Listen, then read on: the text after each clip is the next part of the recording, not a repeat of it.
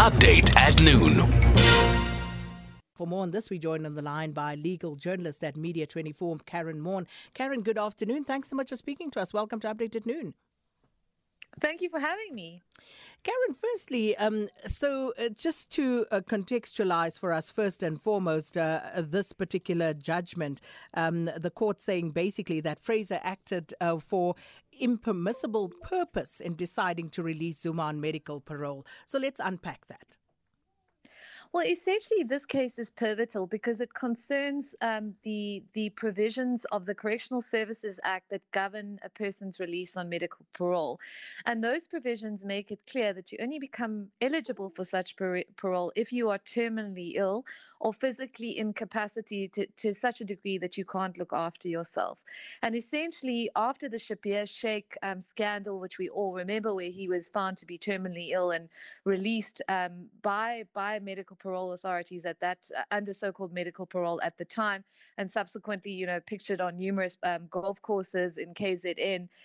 There was this formation of a medical parole advisory board that was explicitly tasked with determining whether someone was terminally ill, incapacitated, unable to look after themselves.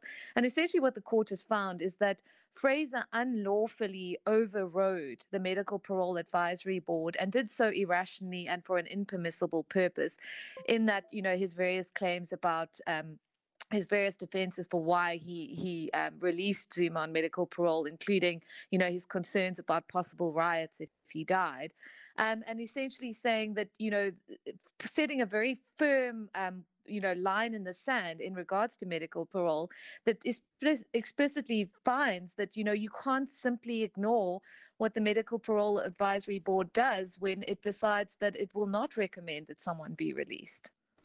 Karen, going further, Judge Matojane also states that Zuma, of course, will have to return to prison, but states that in doing so, this will not impact Zuma unfairly, as there is no suggestion that he is an innocent party. Well, essentially, he made much of the fact that part of the provisions of the Correctional Services Act demand that someone not, reoffend or be a risk for reoffending. And Jacob Zuma was found guilty of contempt of the Constitutional Court, not just because he defied its order to appear before the state capture inquiry, but also because as an aggravating factor, he launched a number of unsubstantiated attacks on that court and on the judiciary in general. Subsequent to that, when he was filing court papers in this matter, he continued to refer to himself as a prisoner of the Constitutional Court, and Matojane finding effectively that this demonstrated, that he was essentially reoffending. He was essentially repeating the exact same contentious behavior that had landed him in prison in the first place. So he's essentially, I think that's one of the aspects of this judgment that I think is going to be a pivotal dimension to any potential appeal. He's saying that all these months that he spent out of prison don't actually count as part of his sentence, and that when he returns, he is going to have to fulfill, whether it's a few weeks or a month or whatever it is, in order to meet that hallmark at which he again becomes eligible for parole, because all this time that he's been out essentially don't form part of his sentence.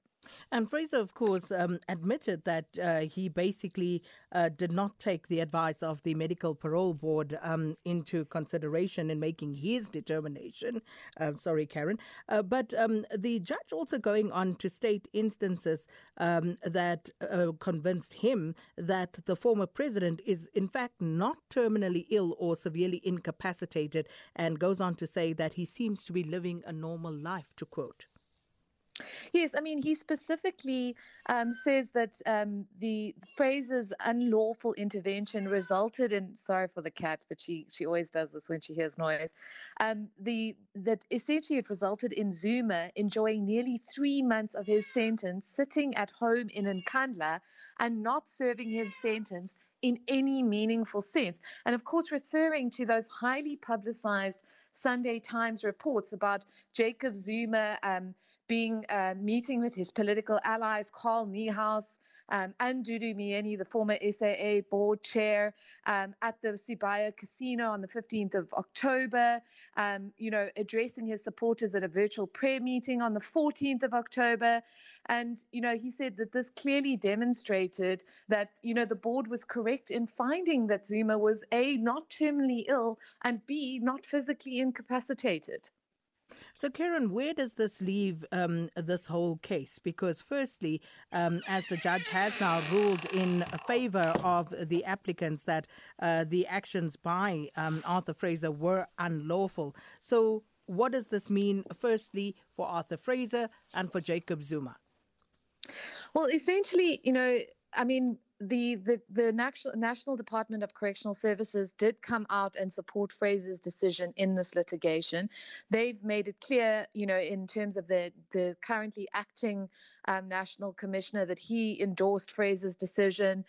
So it's very clear that DCS have taken a stance that Fraser was correct in his application of the Correctional Services Act, and that they believe and support him in his belief that he had the ability to make a separate decision that effectively overrode the Medical Parole Advisory Board. So they're saying they're looking at the judgment, they're considering it, and I think that it is almost certain that the department is very likely to appeal this, given the stance they took in the litigation.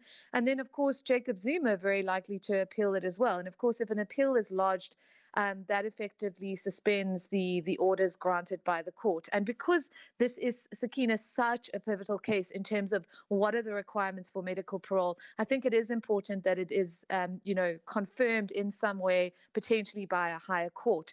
And those issues around whether or not the time frame that Jacob Zuma spent on so-called medical parole count or don't count is going to be a pivotal part of any potential future case. At the moment, everyone is saying they're studying the judgment, but they have a certain, amount of court days in which to lodge an appeal. And I think it's almost certain that at least Zuma is very likely to do that. Karen Maughan, thanks so much for your time. A legal journalist at Media 24, Karen Maughan, speaking to us there, unpacking the judgment. And as Karen said, we've also been trying to call around just to get some reaction. Correctional Services saying they are studying that judgment, as are a few other people that we've tried to get hold of. So we'll wait for those reactions. But in the meantime, we're joined on the line by legal counsel at the Helen Suzman Foundation, Anton van Dalsen. Thanks so much for your time this afternoon, Anton. Welcome to Update at Noon. Thank you. Good afternoon. So as the Helen Suzman Foundation, you'd also made an application in court to have Zuma's parole set aside. What's your reaction to the judgment? Well, the judgment granted what we asked for, which we're happy about. And I think the point to underline here really is that it doesn't just concern the former president. It's a principal issue of the rule of law, that the law as in the constitution and legislation applies to everyone, however important they may be, and that state agents or functionaries like the Commissioner of Prisons is unable to make up the law as he goes along. He has to stick to the rules. I think that's the most important thing to emphasize. So as Karen Maughan had pointed out, very likely that this judgment will be taken on appeal. And your views on that going forward, what will your actions likely be if that were to happen? Well, it's difficult for me to speculate on what the legal representative of Mr. Zuma will want to do. But if there is an appeal, obviously we will stick to our guns. And we will see where that goes.